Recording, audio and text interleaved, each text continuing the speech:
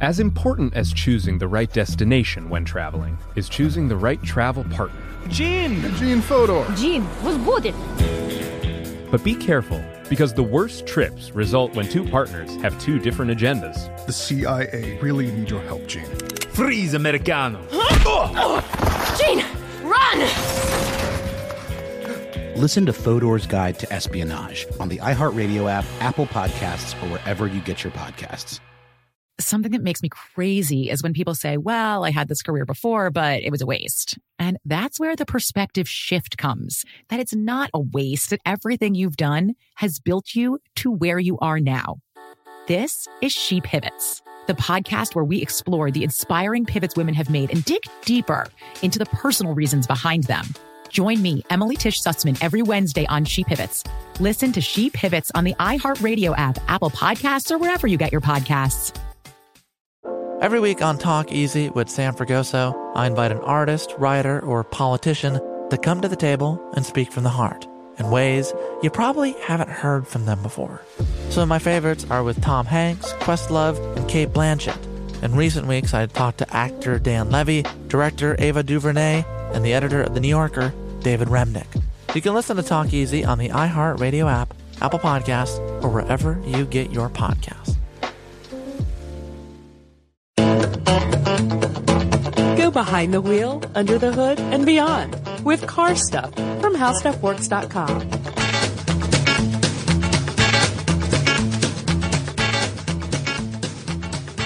Hi, and welcome to Car Stuff. I'm Scott. And I'm Ben. As always, we are joined by our super producer, Noel, the best damn garage in town, Brown. That's a long nickname. That's a long nickname, but this is a very special episode. It is a very special episode. So special, in fact, that we're going to open up with a Facebook message that doesn't really have much to do with this, right? Nothing to do with the topic, but it was a Facebook message that I wanted to reply to. I didn't get to it, so I'm gonna cover for my my mistake, my error here in the podcast. And I want to read a message that comes from a Facebook user named Dawn Wheat. And this is from about a month ago, and I never got back to her, so I apologize for that. But I just wanted to read it here because it's a good note, and it's got a couple of good ideas in it. Oh, cool. So Dawn writes in and says, "Hello, I've wanted to write you guys for a long while and tell you how much I love your podcast." Thank you. Thank you very much, Dawn. She says, "I'm a graphic designer, fine artist in Denver, and spend lots of time listening to podcasts, and I admit that I waited to last to listen to this one out of all the, the How Stuff Works podcasts. Mm-hmm. The reason is that I'm the stereotypical female artist who thought that I couldn't understand anything about cars or that it would be boring. I was so wrong. I love the history topics that you guys have done especially. So this leads me to a question. How many of your listeners do you think are female?" That's a good question. I guess we really don't have any way of knowing how many listeners are female. We can kind of track that sort of thing on Facebook, Yeah, we can do like a rough demographic, I guess. Something like that. But I would assume that it's a lower percentage than the male listeners, I would think. It's got to be a much lower. Just historically, it would tend to be. I know when I've heard of stuff from other car shows, for instance. Mm-hmm. But as far as I'm concerned, every listener is welcome. So absolutely. Yeah. So she continues on here and says, "Recently I met a woman in Denver that works with a car dealership and told me that she sometimes holds classes for women to learn about cars." Cool. Now, you've touched on this from time to time, but what car-owning tips would you give to someone who really doesn't know much about their vehicle? Second, as we chatted, she commented how cell phone technology is driving car technology, and in some cases, car companies are really struggling to keep up. I think this is fascinating, which just shows how much I've gleaned from your show. Keep up the great work, and thanks for keeping me entertained and educated, Dawn." That is very nice, Dawn. Thank you for writing in. And those are a couple of really good ideas about cell phone technology pushing, or phone technology pushing automotive technology. That's a great idea. And also kind of a, I don't know, maybe car owning tips. Yeah, best practices maybe. Yeah, car owning 101. Yeah, that doesn't, okay, you're saying specifically towards women, but I don't know, that kind of is a general thing. Like, there's a lot of guys out there that really don't know a whole lot about cars that maybe want to learn the very basics, the very simple things you can do. I call them how not to break X kind of classes. Like how not to break a car. I've been working with some of our friends here in the video department, which I've been part of for a long time, off and on. It's a weird story. Yeah. But one of the things for a basic camera class that we would do the actual name of it is How Not to Break This Camera. And it's all the basic stuff. So if you just say how not to break this car, you can do a good job. One thing before we get into it, Scott, one thing that is exciting about that topic, both of them are brilliant, but the first one really sticks out to me immediately because you and I have read those studies that say, the younger generation, the so-called millennials, of which I am technically a part. Isn't that weird? At the tail end. I'm at the beginning, I think. Yeah, okay, yeah. All right.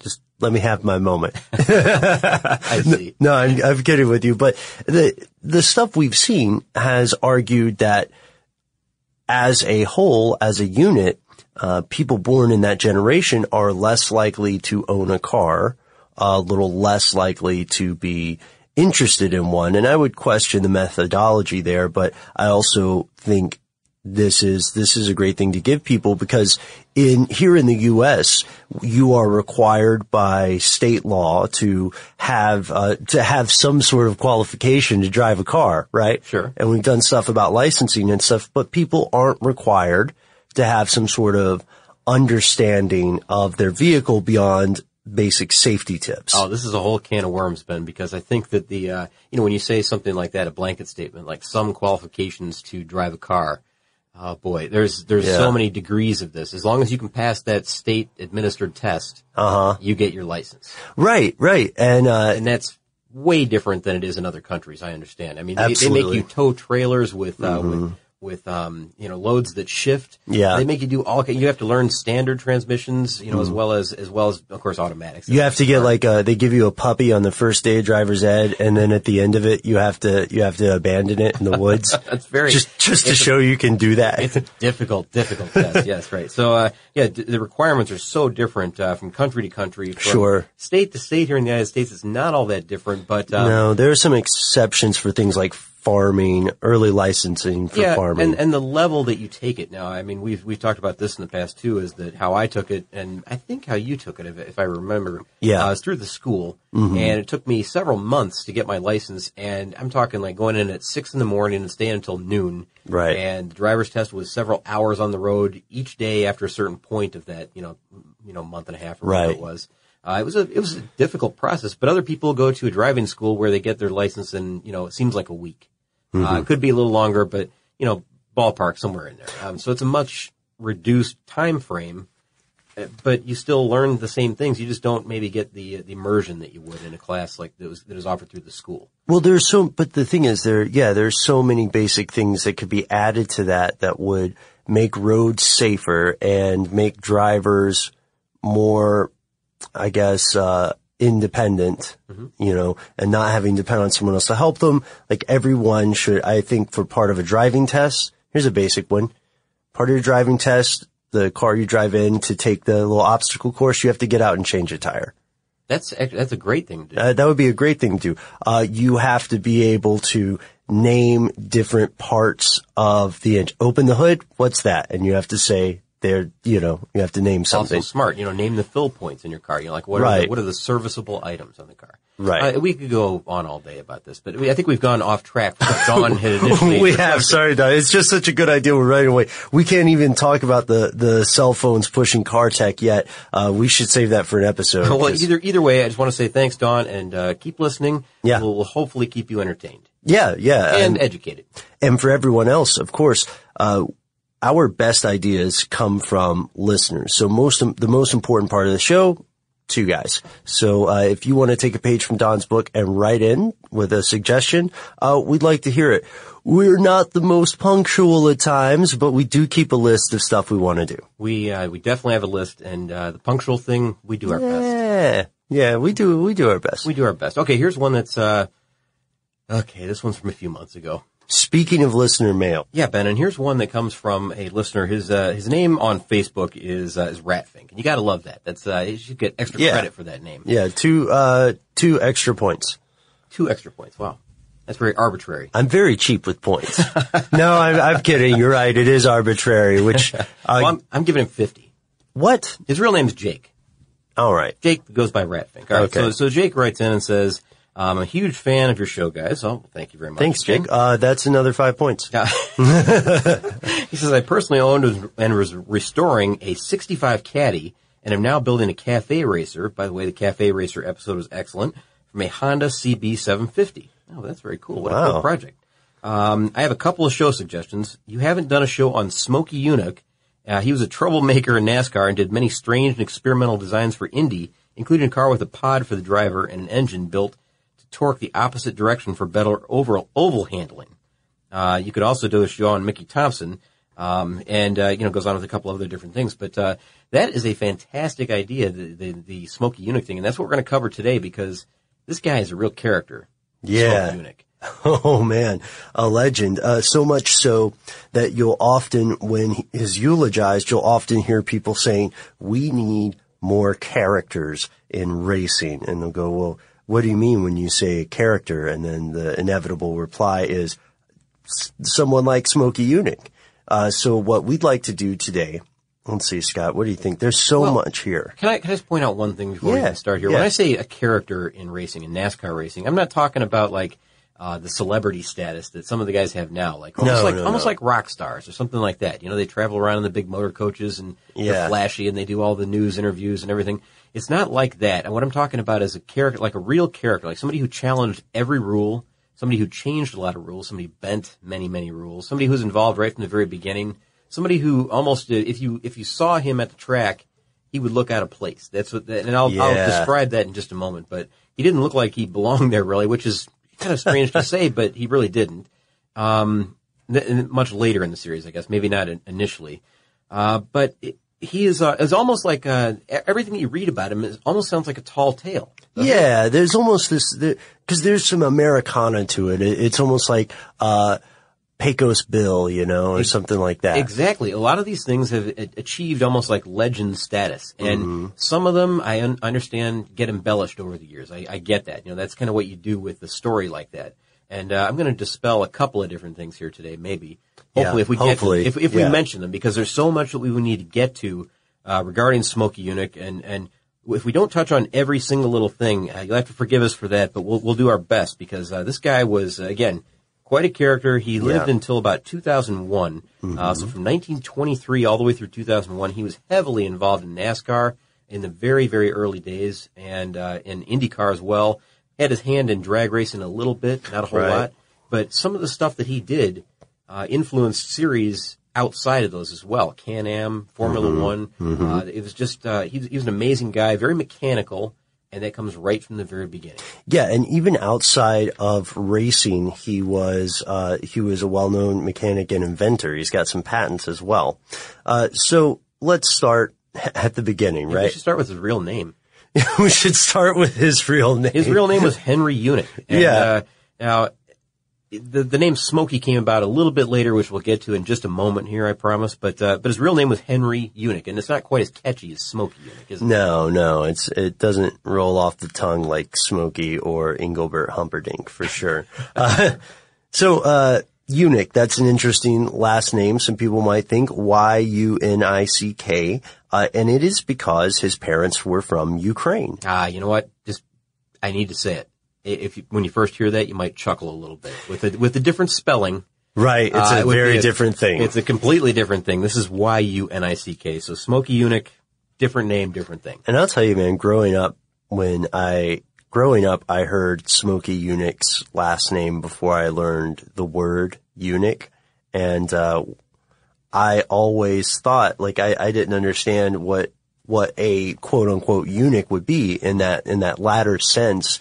So I thought a eunuch was like a fan of Smokey Yunick for a few years until now, I'm old, so we didn't have stuff I could Google at that point. So I went to the library and got a dictionary and then had my mind blown at a young age. I bet, yeah. I didn't understand. Well, anyway, I just felt we needed to clear that up. We need to clear that up, and now it's clear. So his parents come from Ukraine. He grows up on a farm in Pennsylvania.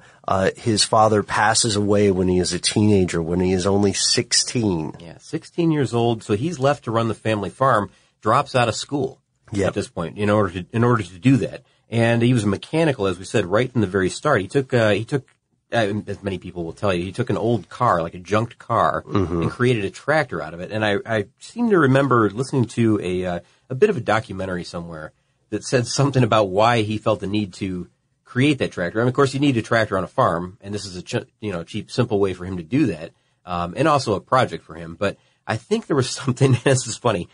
He kind of butted heads with a horse on the farm. A horse that was, typically used to do some of the plowing and things like that. Right, yeah. And this horse and him did not get along. I don't remember the name of the horse now, but this is more out of spite against the horse than anything, I think, Ben. And he created this kind of ramshackle tractor out of this old junk car, just so he didn't have to deal with that stupid horse anymore. Because the horse would apparently, ram him into fences and stuff like that. It was like a mean-spirited horse. Which is true. As everyone knows, there are such things as mean-spirited horses. Oh, okay, come on. It was funny though that out of this rivalry, this battle between the two of them, this man, Smokey versus this horse, that he created a tractor out of it just to get around using it. It reminds me a little bit of the old story about the guy who invented the revolving door.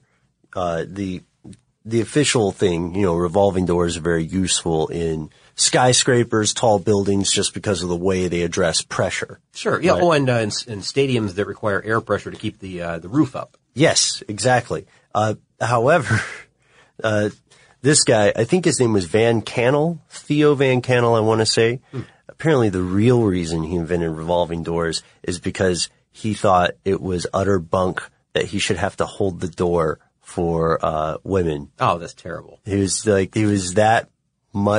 so upset about it that he invented a different kind of door. Oh, that's crazy. Which brings into question the etiquette for revolving door. Does the man go through first because that's the person doing all the pushing, or do you allow the female to go through first, which requires them to do all the pushing? Technically, in a revolving door, the guy is supposed to go first. Okay. So now we know. Now all of us can overthink this when we go to the next revolving door. But this, we're off track again.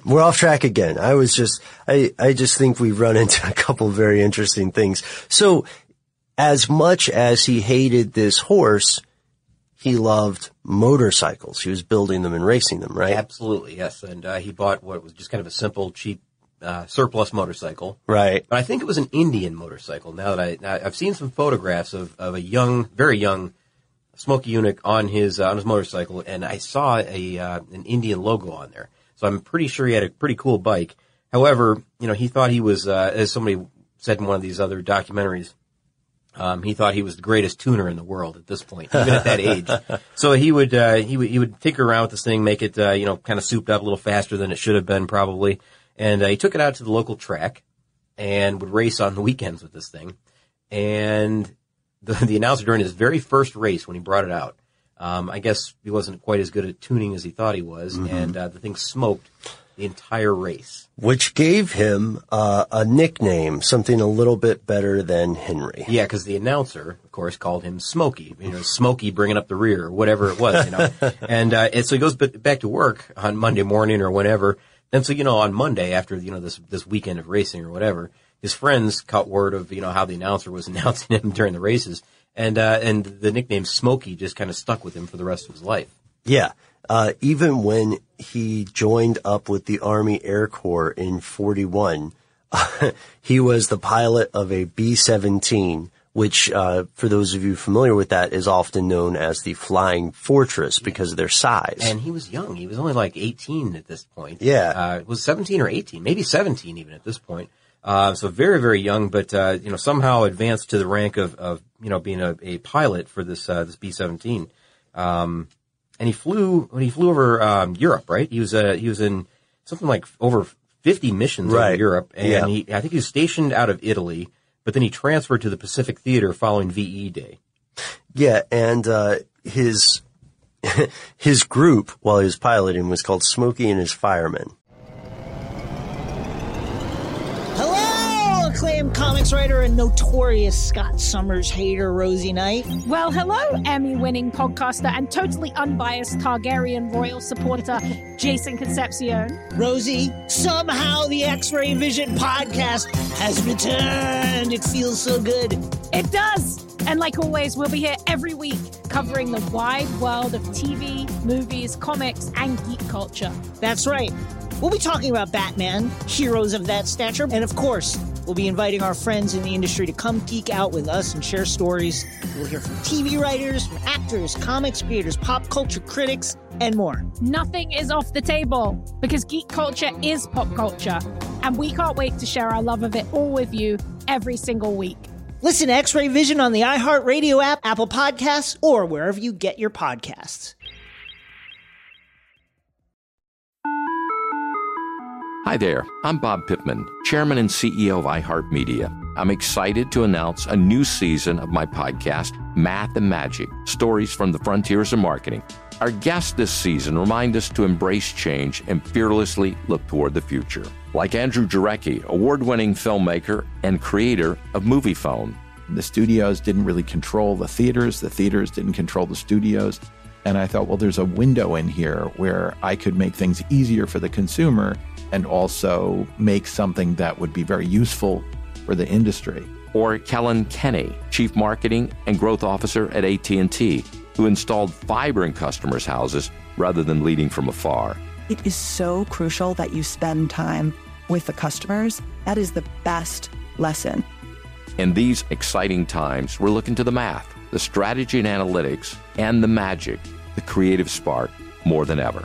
Listen to a brand new season of Math and Magic on our very own iHeartRadio app, Apple Podcast, or wherever you get your podcast.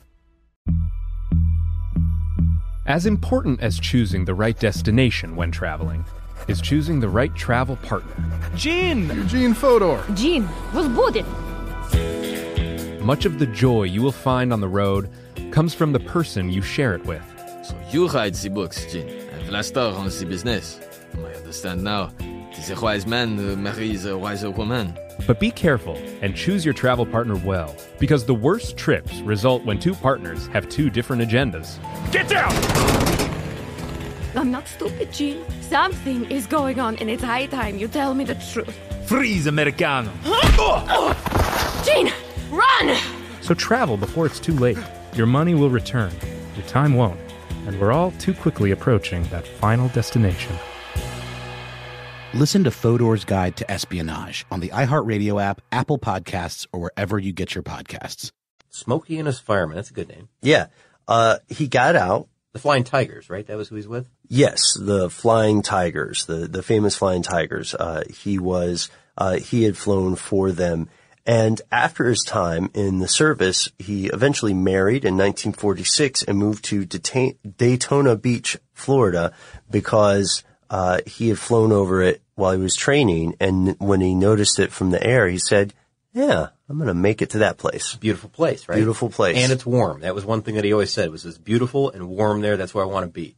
Probably a stark contrast to the farm in Pennsylvania, right? Right, no kidding. So this is a perfect spot for him to be. 1946, Daytona, which, now think about this. When did NASCAR form? NASCAR was formed in, I want to say 1948. I think that was when NASCAR came. I have a note on that somewhere, but I believe it was 1948 when it was actually founded. But they were racing stock cars earlier than that. And team owner, his name was Marshall Teague, a local stock car race team owner, came over to Smokey, because he had already opened this garage, which he called, man, I can't believe we skipped right over that. But he had opened a garage in 1947 that was called Smokey's Best Damn Garage in Town. And that is quite a boast, I guess, to say that this is the best garage in town. But especially there with all the stock car mechanics and everything, mechanical that was going on. It was a racing city, even then. Right. But it was right on Beach Street in Daytona, Florida. And he opened it in 1947. It stayed open all the way until 1987. You could have gone to that garage up until 1987 and seen Smokey hanging out there, if it wasn't out on the race circuit somewhere. But increasingly irritated with being there. Yeah, well, he closed the doors on the garage in 1987 because he said there are just no more good mechanics. Yeah. Outright said, that's it, I'm done. I can't call it the best damn garage in town anymore because it's not. There just aren't any more good mechanics. Which, it's got to be a morale blow for the people working there at the time. But you know what? Those people knew what he's like because this guy, overall, Smokey Yunick is an absolute straight shooter. He'll tell you exactly what he's thinking and what he thinks about what you're doing. And I've learned that over watching many video clips of this guy, documentaries, reading about him. He just no holds barred. If he was thinking it, he would say it, and a lot of people really appreciated that about him. And it makes him just again quite a character in the pits, in news conferences or whatever happened to be. Reporters talking to him. Some of the comments from this guy are just outrageous, and they're funny. Yeah, he's got that kind of off the cuff. I guess he's candid, maybe a good way to say it. Sure, yeah. And in a good way. And in a world, where often nowadays people speak with such careful filters and stuff. Well, this guy was completely down to earth. He was salt of the earth guy. I mean, really, he was just an amazing character. And his Motorsports Hall of Fame induction speech. You should listen to that if you got 10 minutes to spare. Yeah. That is. I can't even begin to tell you how crazy that speech is. It's so funny from beginning. It'll have you laughing out loud, really. Mm-hmm. Yeah, it is pretty good, actually. So yes, 1948, that's when NASCAR is founded, which is a good segue for us to talk about Smokey's role in racing. So he's got the best damn garage in town, right? Mm-hmm. And this is still the era of good mechanics. And word spreads that he's pretty good. It spreads far enough to reach a guy named Marshall Teague. Mm-hmm. And Marshall Teague at the time owns a stock car race team. And he says to Smokey, come on, join up with our team. And Smokey accepts, although he doesn't. He's never raced in stock car racing before. That's the thing. But he says, you know what, that doesn't matter because look at Bill France. He said Bill France, who founded NASCAR, he said he didn't know anything about stock car racing either. We were just doing what we knew how to do, which was build fast cars, or something in that general term. He said we didn't know. I think his actual phrase that he said was, "None of us knew nothing at the time. None of us knew how to race a stock car." France started NASCAR, and he didn't know what the hell he was doing either. So, we were all kind of learning this game as we went along, and that's kind of the genesis of the Smokey legend is that, because he was there in the very beginning, the NASCAR rules were about 1 page long. That was it. It wasn't like this big rule book that, has all these stipulations and, asides and, annotations and all that. So, caveats. Yeah, exactly. Fine print. It wasn't like that, but a lot of those rules are in place because of Smokey. And so, they would go to a race and, if the rule book didn't specifically say that you can't do something, Smokey would do it. And then the next race, they would say, well, you can't do that. And they would add a rule. And he would go around that rule as well. So he wasn't breaking rules. He wasn't cheating. He was just simply going around the rules that were there. It's kind of that gray area, the reading between the lines in the rule book that made this guy what he is. But again, he's involved early on. And I think he built a car in 1948 for Herb Thomas, I believe his name was, the guy that drove the fabulous Hudson Hornet. Yes, you are correct. Cool car. That's an amazing car, and we that's part of NASCAR lore is the fabulous Hornets, fabulous Hudson Hornets, and Smokey was the crew chief for that team. Yeah, and that was the Southern 500 in Darlington, and that Hudson actually won the race. Yeah. Now remember, this guy, he's self-taught. He's a mechanic. He's a builder. He's a crew chief. He's an inventor. He's also a designer. He's a racer. He's all this stuff, but he's just for whatever reason, he's kind of got the magic touch with engines. He just seems to be that kind of guy. And he can look at something, a race car, and he can determine how to make that car faster or better, within the framework of the rule system. Now, that is within the framework. Because, okay. Because we have some things to talk about once that comes out. Well, now that I'm saying within the framework, I mean, he's bending the rules. He's thinking way outside of the rule book. But then again, if it's not in the rule book, then you can do it, right? It's legal until they say it's not. Right.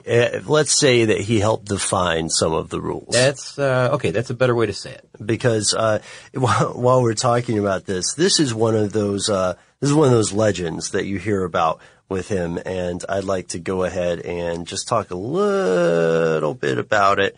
The old 7/8 story. Okay. All right. Do you want to save it? Well, you know, that's one of the legends that I'd like to dispel, I guess. Yeah, that's what I wanted to do too. Okay, well, I'm just making sure that we're on the same page Yeah. on this one, because there's the common belief that the 7/8 Chevelle is a real thing.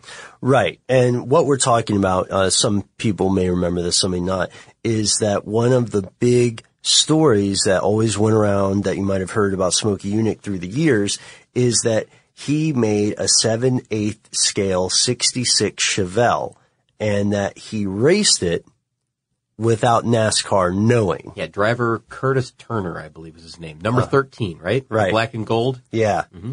And this, it turns out, is not true. Not necessarily true. Now, he did some major modifications to that car. He did. It is true that that he took 3 Chevelles, Scott? I believe it's 3. So here's the thing. Of those 3, the second one wasn't built by him. It was from Chevy Engineering, and then Smokey and some Chevy techs finished it there at the garage. Modified it heavily. Modified it so heavily, right? This car had 66 bodywork, even though it was called 67. So that gives some of the I think that's where some of the confusion starts. Mm-hmm. And the popular thing, the idea is that he just made this 7/8 scale miniature to cheat the NASCAR rule book. Yeah, but as a lot of people have pointed out, if it truly was a 7/8 scale car, right, it would be so dramatically different in size. So noticeable. Yeah, it would be. It would be like a miniature vehicle out there on the track. Now, I know that sounds a little strange, but other people have said, you know, maybe it was a 15/16 version of it. Right. And that's not correct either. No. What he did was he took the hood and lowered it. So he modified the windows, modified all the pillars, you know, A pillar, B pillar, C pillar.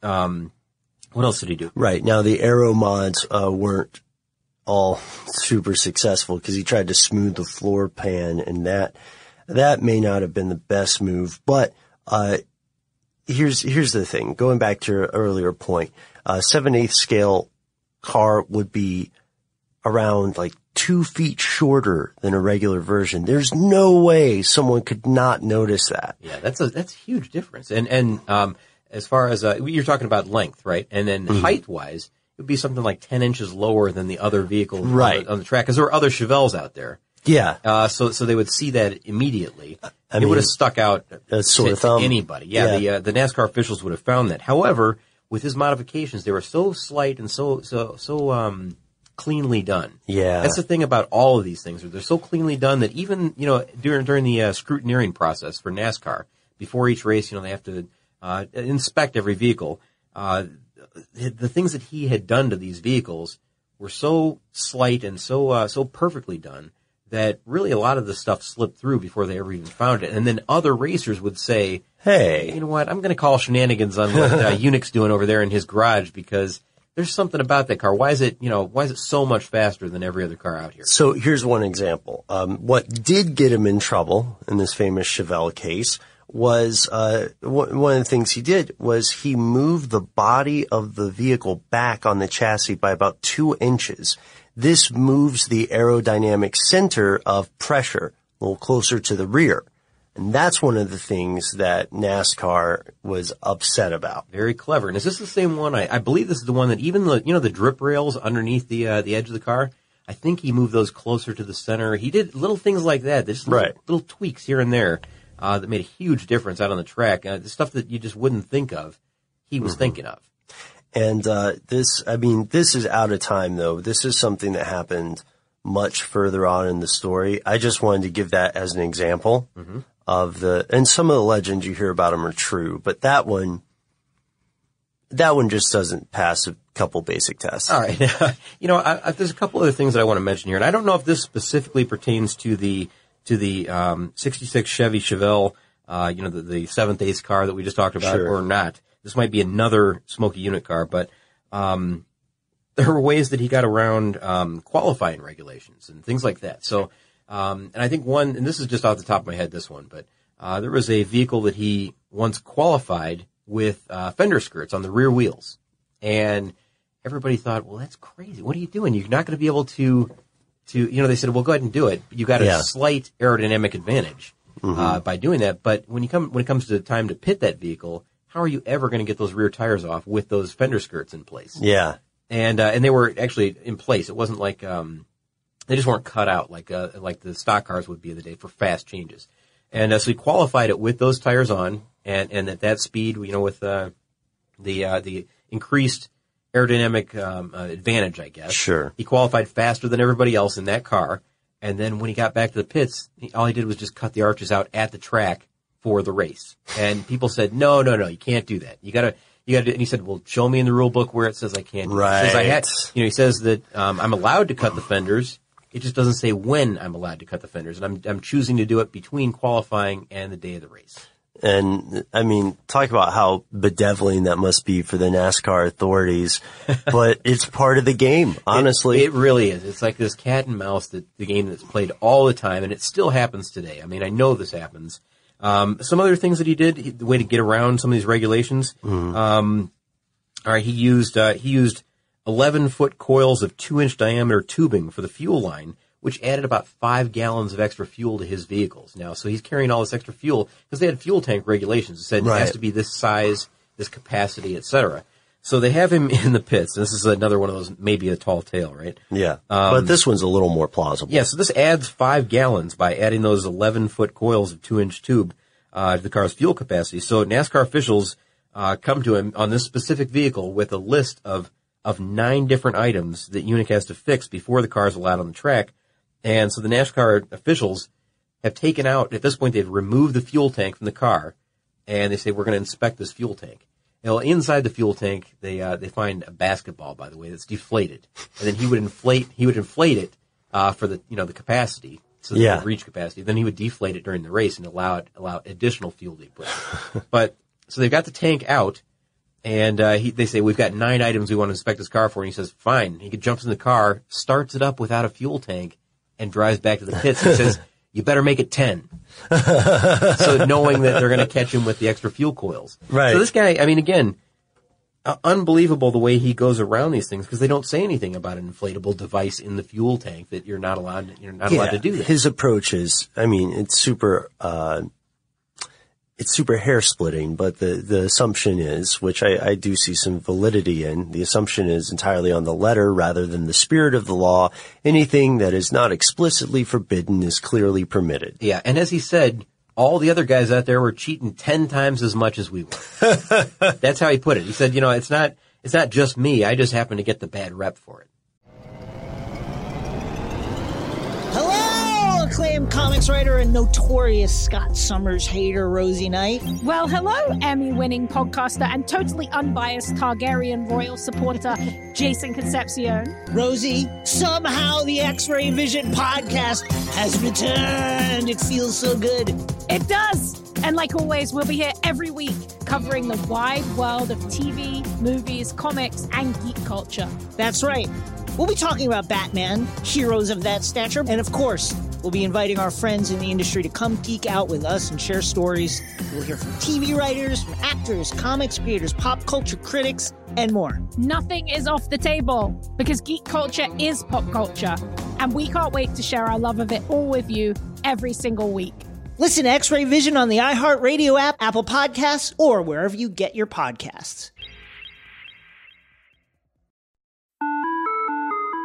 Hi there, I'm Bob Pittman, Chairman and CEO of iHeartMedia. I'm excited to announce a new season of my podcast, Math and Magic, Stories from the Frontiers of Marketing. Our guests this season remind us to embrace change and fearlessly look toward the future. Like Andrew Jarecki, award-winning filmmaker and creator of Moviefone. The studios didn't really control the theaters didn't control the studios. And I thought, well, there's a window in here where I could make things easier for the consumer and also make something that would be very useful for the industry. Or Kellen Kenny, Chief Marketing and Growth Officer at AT&T, who installed fiber in customers' houses rather than leading from afar. It is so crucial that you spend time with the customers. That is the best lesson. In these exciting times, we're looking to the math, the strategy and analytics, and the magic, the creative spark, more than ever. Listen to a brand new season of Math and Magic on our very own iHeartRadio app, Apple Podcast, or wherever you get your podcast. As important as choosing the right destination when traveling is choosing the right travel partner. Gene! Eugene Fodor. Gene, was будет? Much of the joy you will find on the road comes from the person you share it with. So you write the books, Gene, and Vlastar runs the business. I understand now. Tis a wise man who marries a wiser woman. But be careful and choose your travel partner well, because the worst trips result when two partners have two different agendas. Get down! I'm not stupid, Gene. Something is going on, and it's high time you tell me the truth. Freeze, Americano! Gene, run! So travel before it's too late. Your money will return, your time won't, and we're all too quickly approaching that final destination. Listen to Fodor's Guide to Espionage on the iHeartRadio app, Apple Podcasts, or wherever you get your podcasts. Yeah. So he would do things like, he also built other cars too. He built, and we'll get back to NASCAR in just a minute, but he also built a 68 Camaro for Trans Am racing. Mm-hmm. And he set a few speed and endurance records with this car, like out at Bonneville and, other places with different engines. But it never won a race while he owned it. And then he sold it to a guy named Don Yanko. And, people probably know the Yanko name. Modifier, car, tuner, I guess.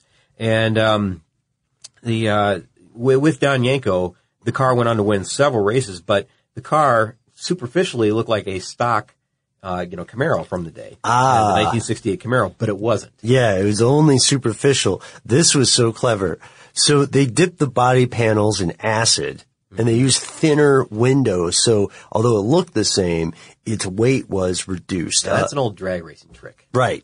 Yeah. That's an old school gag. Yeah, it is. But to incorporate that into Trans Am racing, that was something brand new for them. Right. And, not only that, he did other things too, right? Yeah. The windshield was at a more laid back angle. The front end was tilted downwards, and all four fenders were widened. Mm-hmm. Yeah.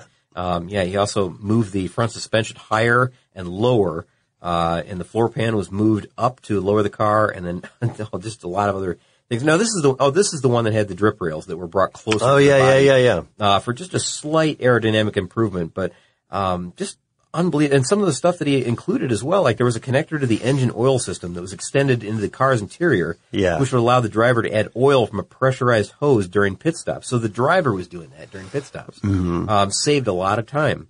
And in order to allow the driver enough freedom of movement to do that, the shoulder harness was modified with a cable ratchet mechanism from a military helicopter. So again, not just limited to engine modifications and aerodynamic stuff. He was thinking about all aspects of this. Like how can I save time in the pits? I'm going to let the driver do some of the things that he normally would do. Yeah. Amazing. Let's see what else. I'll just go back to racing real quick. Sure. So between, late 50s to the early 70s, he was also in Indy 500 racing. 53 through 70, or 58 through 73, is that right? Yeah, I think that's through right. 73. Yep.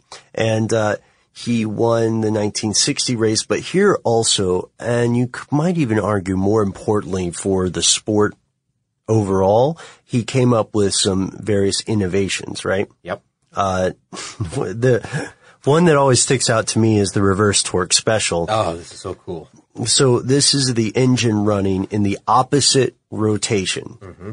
Very smart. It spins opposite so that it drives you into the corner better because you're making left turns at Indy. Yeah. So this rotation assists you in driving into the corner harder, at a higher speed, rather than the rotation that kind of throws you off balance or out of the corner. This is all it really is, when you think about it, marine engines do this. If you have a boat that has twin inboard motors, one spins one way, the other one spins the opposite direction. Mm-hmm. And that's the case with this, is he got the one that spins the opposite direction. It must have been a marine motor that he used in this, or something similar. Right. He probably cooked something up himself anyway. But, he had some other stuff. You mentioned he won in 1960. That was with driver Jim Rathman at the wheel. So he was crew chief. Yeah, he was crew chief. And it was a much different time at Indianapolis than it was now. It didn't have these cushy RVs like you had. He said a lot of times they were sleeping on cots in Gasoline Alley. So it was just not the same type of thing. You'd spend 24 hours there at the track working on these things, overnight. They called Indy his mistress because he would visit there every May, and that was it. He would just spend the month of May in Indianapolis with his Indy team, and then he would go back to the NASCAR circuit because that was his main thing. He had 57 wins and 2 championships in NASCAR. I think the championships came in 1961 and 62. And while we're talking about his NASCAR record, with the championships in 61 and 62, prior to that, he had raced for other teams. He was in Chevrolets in 1955 to 1956, Fords in 57 and 58, and then Pontiacs, 1959 through 1963, and that's where his championships came in. But I apologize, Ben. I derailed you from your Indy car talk here. No, come on. So let's get back to some of the innovations in IndyCar, because aside from the reverse torque special, there were a couple of other strange things that he came out with. Yeah, Scott, of course. But before we go, that's how I always know when it's going to be a good topic is because we have so much to cover. We're just going to have to jump in with stuff as we remember. I know it's kind of scattered, but here's the way we're going. So let me do some of we'll talk a little bit about Indy, but then I have some almost completely unrelated facts. Sounds great. Okay. So he also invented the Hurst floor shifter special. And this vehicle had the driver's capsule mounted what they call side saddle. This is the weirdest thing It's ever. The weirdest thing. It's really pretty weird. It's in 64, by the way. 1964. And do yourself a favor and go to the Googler and search Hurst floor shifter special to see a very or highly unusual Indy car from 1964. It's almost like looking at a motorcycle with a sidecar, but the driver, the rider, is in the sidecar. Yeah, it's just the strangest looking thing. And that pod, I guess, Indy officials hated this thing. Yeah, because, of course they would. The side pod thing was somehow connected to the chassis of the vehicle with only 5 bolts, I think. Right. That was it. But the control was over there, and there were innovations even within that. I mean, there was like a squared off steering wheel that gave him more knuckle room, I guess, in the driver's pod. Of course, the Hurst shifter was, prominent on the right there. But the engine, the fuel tank, all that other stuff was on the other side of the vehicle, and all extremely well balanced, and it remained well balanced throughout the entire race. So no matter what load of fuel you're carrying, it was an extremely well balanced machine. Yeah, and another thing about this, the next thing he did, one of his other big innovations in 62 with Jim Rathman, again, he designed a wing. He mounted a wing on the Vista Special Watson Roadster. This wing allowed Rathman to reach corner speeds that no one at Indy had ever seen before. But this is the thing, it wasn't perfect because on the corners, it was awesome, right? But on any non-cornering area, it increased drag so that the lap time overall was lower. Yeah, and Indy is a 2.5 mile oval. So this is a long distance where you're going, on the straights, and it was detrimental to the vehicle, but he had a great idea. And it's hard to imagine an Indy car today without wings. I mean, they're loaded with wings. There's wings in the front, there's wings on the sides, there's wings all over the place, everywhere. But prior to that, they didn't have them. And when you look at where he placed that wing, it was immediately above the driver, almost like, I don't know if you've ever seen the World of Outlaw cars, that have kind of that flying nun wing on the top. That allows them to corner at like 120 miles an hour on dirt or something. Super fast. But that wing placement is similar in that it's right above the driver on these great big struts. I'm sorry to interrupt. I have to interrupt. No, go ahead. Just because I never get to use this word. Okay. That flying nun thing that you're talking about in a nun's habit. Yeah. I think the word for that is wimple. A wimple, really? Like dimple, but with a W. Oh, cool. I may be wrong, but this might also be my one chance I'll ever get to use that word in conversation. Well, you're welcome. Yeah, I'm just going to act like I didn't just brag about it, and I'm just going to pick up right where you left off and like, so like a wimple, right? Oh, fair enough. And I'll pretend as if I knew it, and I'll say, just like a wimple, Ben. Just like a wimple. All right, so just like a wimple, and this is on Rathman's car. And the thing is that USAC, the United States Automobile Club, USAC, they immediately banned the use of wings, of course, as they would, but they soon began to appear on other series, like in the Can-Am series and in Formula One. So prior to this, prior to 1964, no one was really using wings like this until Smokey Yunick put them on an Indy car. And then around 1970, USAC started again to allow the use of wings on their race cars. So they're back in Indy, but it took the 6-year gap of other series using them.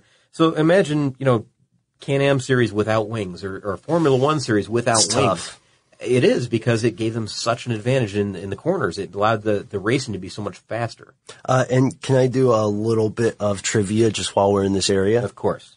All right. So this is strange, but it was pretty interesting to me because Smokey Yunick was kind of a Renaissance man, and he did a lot of stuff that maybe people didn't know about. I think I may have gotten the number wrong. I said 9 patents, but it was probably more like 12 patents. Yeah, I've seen numbers between 7 and 12. Okay. Yeah, because I still I hadn't completely nailed down the ones, but he did a bunch of experimentation, right? Mm-hmm. With things like alternative energy sources and synthetic oil.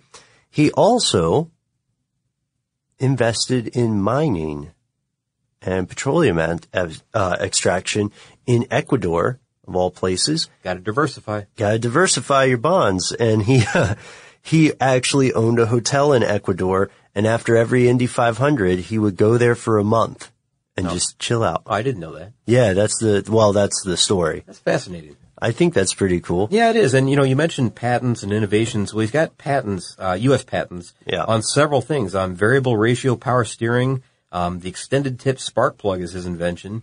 Reverse flow cooling systems, high efficiency vapor carburetor, acclaimed high efficiency vapor engine, which never entered production. And he installed that engine on a Pontiac Fiero, which is still around somewhere. It's hanging around somewhere. But this vapor engine ran on an extremely lean air fuel mixture, something like 50 miles per gallon for this thing. It was around 1984. It's a unique story. I think, some of the bigger magazines, I don't know if it's Road and Track or Car and Driver, but, they had some articles about this vehicle that it was interesting what he was working on. And I think it might have worked, but, there was a few hang-ups with it. It wasn't exactly perfect yet. He was working on it and it just never came to fruition. Yeah, it didn't come to fruition, but that's the nature of invention so often. You know? Of course. Yeah. So he's got this kind of prototype Fiero hanging out there somewhere, but I don't know who has that right now. And if you are listening and you have this Fiero, feel free to write into us. Another thing that might surprise people, it certainly surprised me, was that amid all of this, all of these innovations, this full-time racing, mining in Ecuador, he also found the time to become a regular and rather popular columnist for Popular Science. Well, sure. A lot of people had questions, and he had a column, I think, that was called Say Smokey. Uh-huh. And people would write in and say, like, I got this question about, my truck's not working correctly, what's going on? He knew all these power secrets and engine tuning tricks, and he could answer just about anything that anybody brought to him, even if it was just a question, that they had typed and, sent him a postcard or whatever. You got to remember the day this was.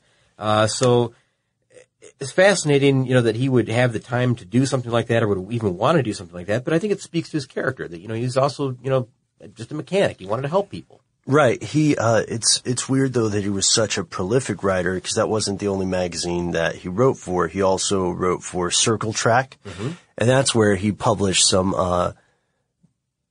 candid pieces about his disagreements with NASCAR. Yes, yeah, he wasn't always on the best terms with Bill France, through NASCAR. And in fact, one of the reasons that he left NASCAR, he had a driver. His name was Fireball Roberts, and Fireball Roberts had a crash in 1964 at Charlotte Motor Speedway where he kind of, this is awful. The guy, he had a crash where he suffered severe burns, and he kind of lingered on for about 40 days before he died. And he was a good friend with Smokey, of course. He's one of his team drivers. But Yunick began a safety campaign for modifications in NASCAR that would prevent some of these things from happening. He kind of like who was it? Jackie Stewart did for Formula One. Smokey Yunick did a similar thing, but he was a crew chief, not a driver. But as a crew chief, he said, "Well, I can show you a few safety modifications that will prevent a lot of the stuff." And he was overruled repeatedly by Bill France Sr. And as a result, all these back and forth arguments he had with Bill France Sr., Yunick left NASCAR in 1970 and didn't come back. Now, he also, supposedly designed what would be the first safe barrier. Now, I think there's other arguments as to what the safe barrier is, but here's his design. He had 2 pieces of plywood with tires in between, like reused tires, I guess. Right, yeah. And that is officially the first safety barrier the first design for a safety barrier that he proposed to NASCAR.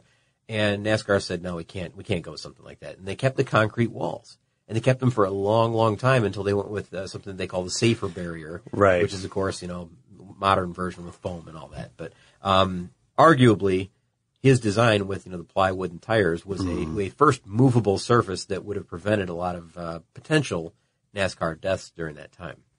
And I know you've got to add an asterisk to that. You could never really be sure, what deaths could have been prevented. Looking back, hindsight. Sure, yeah. But I'm just saying that this would have been maybe a safer version of that. And he said the same thing, and a lot of other people did, but he got a lot of pushback from NASCAR at the time. Well, also, part of their job is to proceed very cautiously with any kind of changes to the competition. Oh, that would have been a major change too. I mean, going from a concrete barrier that keeps, the cars away from the fans to, adding this safer barrier. Now, it probably would have been added outside of the concrete barrier, so it would have, shrunk the size of the track effectively, the width of the tracks. Right. But, still, it was a design that he came out with, and then later, there was a version of that which is similar in some ways. Mm-hmm. Kind of suspect. A little bit. Do you want to talk about it some? No, that's all right. No, that's okay. I don't need to go too much into that, but you can dig into the birth of the safety barrier and see what you find. Right. Well, this is not to say, of course, that Smokey Yunick is unrecognized for his various innovations. In fact, as you may have heard us mention toward the top of this, he is in the Motorsports Hall of Fame, of course. He is one of the first 20 people inducted in its inaugural year. He is also in the Motorsports Hall of Fame of America. As you know, if we want to just go on, he's in more than 20 different halls of fame. On and on and on. And also he, of course, there's Smokey's autobiography, which he wrote. Sex, Lies, and Super Speedways. Super Speedways, yeah. And that was read, the audiobook version of that was read by his good friend John DeLorean. Yeah, that's weird too. Isn't that strange? And it wasn't just, that autobiography. He also wrote a book in 1984 that was called Smokey's Power Secrets, which of course a lot of people really wanted to get their hands on at that point. And right around the time when he passed away, just prior to that, I think he had realized I'm already getting kind of old, and he didn't yet have the diagnosis of cancer, which he didn't know was coming, but it kind of abruptly took him at the end. But he had already, many years prior to that, started gathering up these stories of times at the track, the birth of NASCAR, some of the forgotten folklore, I guess, of the sport, and of his life, and looking at it through his eyes. And he had this kind of loosely assembled group of stories that I think he took it to an editor and said, I need help putting this all together, but I want it written as I would say it. I want it, and he had mostly done that. The editor just simply worked on transitions and how to kind of smooth out the stories, I guess, to make them work together. But he put together this group of, it became much more than it initially started out to be. It was just going to be one book. But there was a book called The Best Damn Garage in Town, and I say book, but it's really a 3-volume box set. Mm-hmm. It's 1,100 pages long, Ben, with over 400 photographs, and it was sold in 2 different versions. There's the Racer's Edition that sells for $95, and then there's also, if you can get your hands on this, you should, there's also a signed, numbered, hardbound collector's edition that's currently not available, but I'm sure you can find them out there from some collector somewhere. Now, the funny thing about this is, it weighs that group that I just said. Yeah, the three volume set. 11 pounds is what this thing weighs. This 3-volume set. It's huge. It's an enormous collection of stories. Now, there's also smaller versions. Right? Yeah, I was going to say, there's good news though. If you say $100, 11 pounds. Yeah, 1,100 pages. I don't have time to read 1,100 pages. What the heck, you guys? And you would like to have an abridged copy. I think you can get one that's around 800 pages for $30, and it weighs 4 pounds. 4 pounds. They call that the pocket edition. That's the pocket edition. Yeah, can you believe that? So, anyways, it's really, really, it's funny in the way it's written. And I've read excerpts from this. I haven't read, of course, the whole thing yet or anything, but I've read excerpts from it. I really would like to get my hands on it. He's a good writer. He can make you laugh out loud, which is a gift. He definitely can. And I mentioned that speech. There's you can go to SmokeyEunice.com. There's kind of an official site and the launch site. And there's a section that is videos of Smokey. And of course there's clips from, a documentary that was done about him on Velocity Channel, I think. And then there's a speech that was given by him, and I think it was from his Motorsports Hall of Fame induction. And I mentioned that early on in this podcast, but it's about 10 minutes long. And it is hilarious from start to finish. It really is. He's a funny guy. And as we said, when, early on I said, he didn't look like he might, belong in the pits at Indianapolis, right? Uh-huh. What I was meaning was a lot of people, when they saw him, they thought, well, look, there's some farmer has wandered onto the Indianapolis 500, pit area. Cause that's the appearance that he had. But they said, if you looked at him carefully, he was really, he was thinking about things. He was, if they only knew what was going on behind those eyes, I guess. Right. He was constantly looking at things and trying to find ways to adapt and change and to better, the race cars that were at his disposal there, his team. And, a lot of people just took his outward appearance as being someone who, maybe he wasn't quite as slick as the other guys, the other crew chiefs, the other teams. Sure.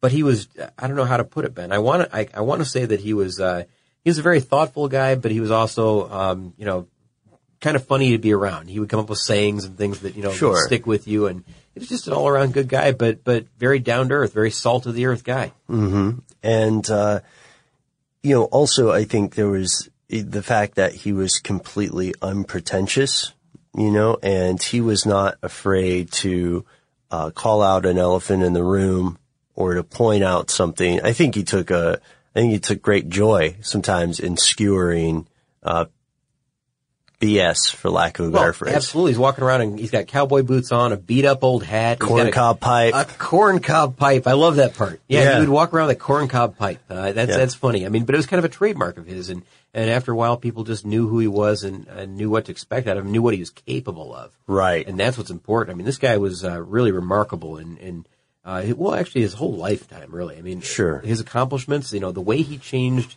racing, I'm trying to think of anybody that even matches, this type of character now. And I've only come up with a few. I can't think of anybody right now that stands out to me as like a master mechanic like this guy. Like if he touches it, he fixes it.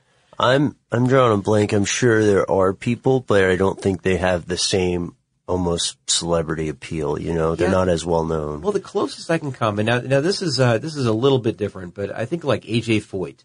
Or somebody like that. He's quite a character, and he was a mechanic as well, and he was, gifted as a mechanic. But he was just an outrageous character on the track. Yeah.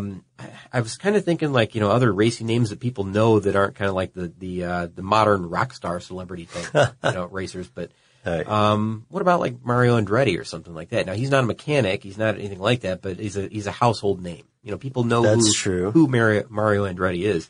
But I think maybe AJ Foyt is about the closest I can come. There's, of course, Junior Johnson. Sure. I don't know. There's a few out there, but few and far between. And none exactly on the same level. Yeah. To be honest. Just because all the combination of stuff in one person. So, of course, as you could tell from the way we've been speaking about this, Smokey Yunick passed away after a long battle with leukemia. However, his legacy still endures because he's kind of inextricable from racing, because he futzed with the rules so much, because he was the one guy crazy enough to do those, extra gas coils and then say, well, what if I just put the driver in a sidecar? You didn't say I couldn't. He is one of the biggest reasons that, even if it's almost a devil's advocate position, he's one of the biggest reasons that racing is the way you see it today. Absolutely. And, just to show you his character, towards the end when he was, given this relatively short amount of time to live after he got the cancer diagnosis, he went about, repairing some of his equipment, some of the engines, some of just the tools and stuff that he had around his shop still. And he said, the reason is I want this stuff to go into the hands of somebody who will use it, somebody who knows how to use it and will do something with it instead of, being placed in a museum somewhere. Right. As he said, he didn't want some high roller to get a hold of it, or some big conglomerate to just buy the whole thing and put it in a museum. He said, I want somebody to actually be able to use this, and it was auctioned off after he had passed away. Yeah. But he had taken the time to go back and make sure all that stuff was in working order so that whoever got it could actually use it. I think that says a lot about his character. Yeah, I think it sure does. And we hope that you enjoyed this episode, Jake. Your score of bonus points remains at 57. Again, very arbitrary. Very arbitrary. You know what? I'm gonna add an extra few. How many should we add? 26. All right, 26. So now you have a grand total of 83, sir. 83 completely arbitrary points at your disposal, accepted at possibly numerous locations in your area. Car stuff locations worldwide. So let us know what you're going to spend those on. In the meantime, we didn't get to everything, but we do have to mosey on out of here. So again, thanks for the fantastic suggestion. Listeners, if you have a suggestion, hit us up on Facebook and Twitter, where we are Car Stuff HSW, and you can see shows that for one reason, you can see things that for one reason or another might not make it to air in the episode, because we're always digging in and finding interesting stuff. You actually found a fairly ominous thing about Tesla, because we're digging in and we find interesting stuff, and that's where we put it. You can check out every episode we have ever done on our website, carstuffshow.com. And Scott, if people want to write to us directly, where should they send that letter? carstuff@howstuffworks.com. For more on this and thousands of other topics, visit howstuffworks.com. Let us know what you think. Send an email to podcast@howstuffworks.com.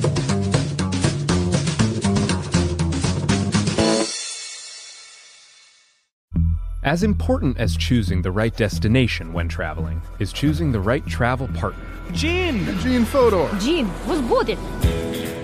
But be careful, because the worst trips result when two partners have two different agendas. The CIA really need your help, Gene.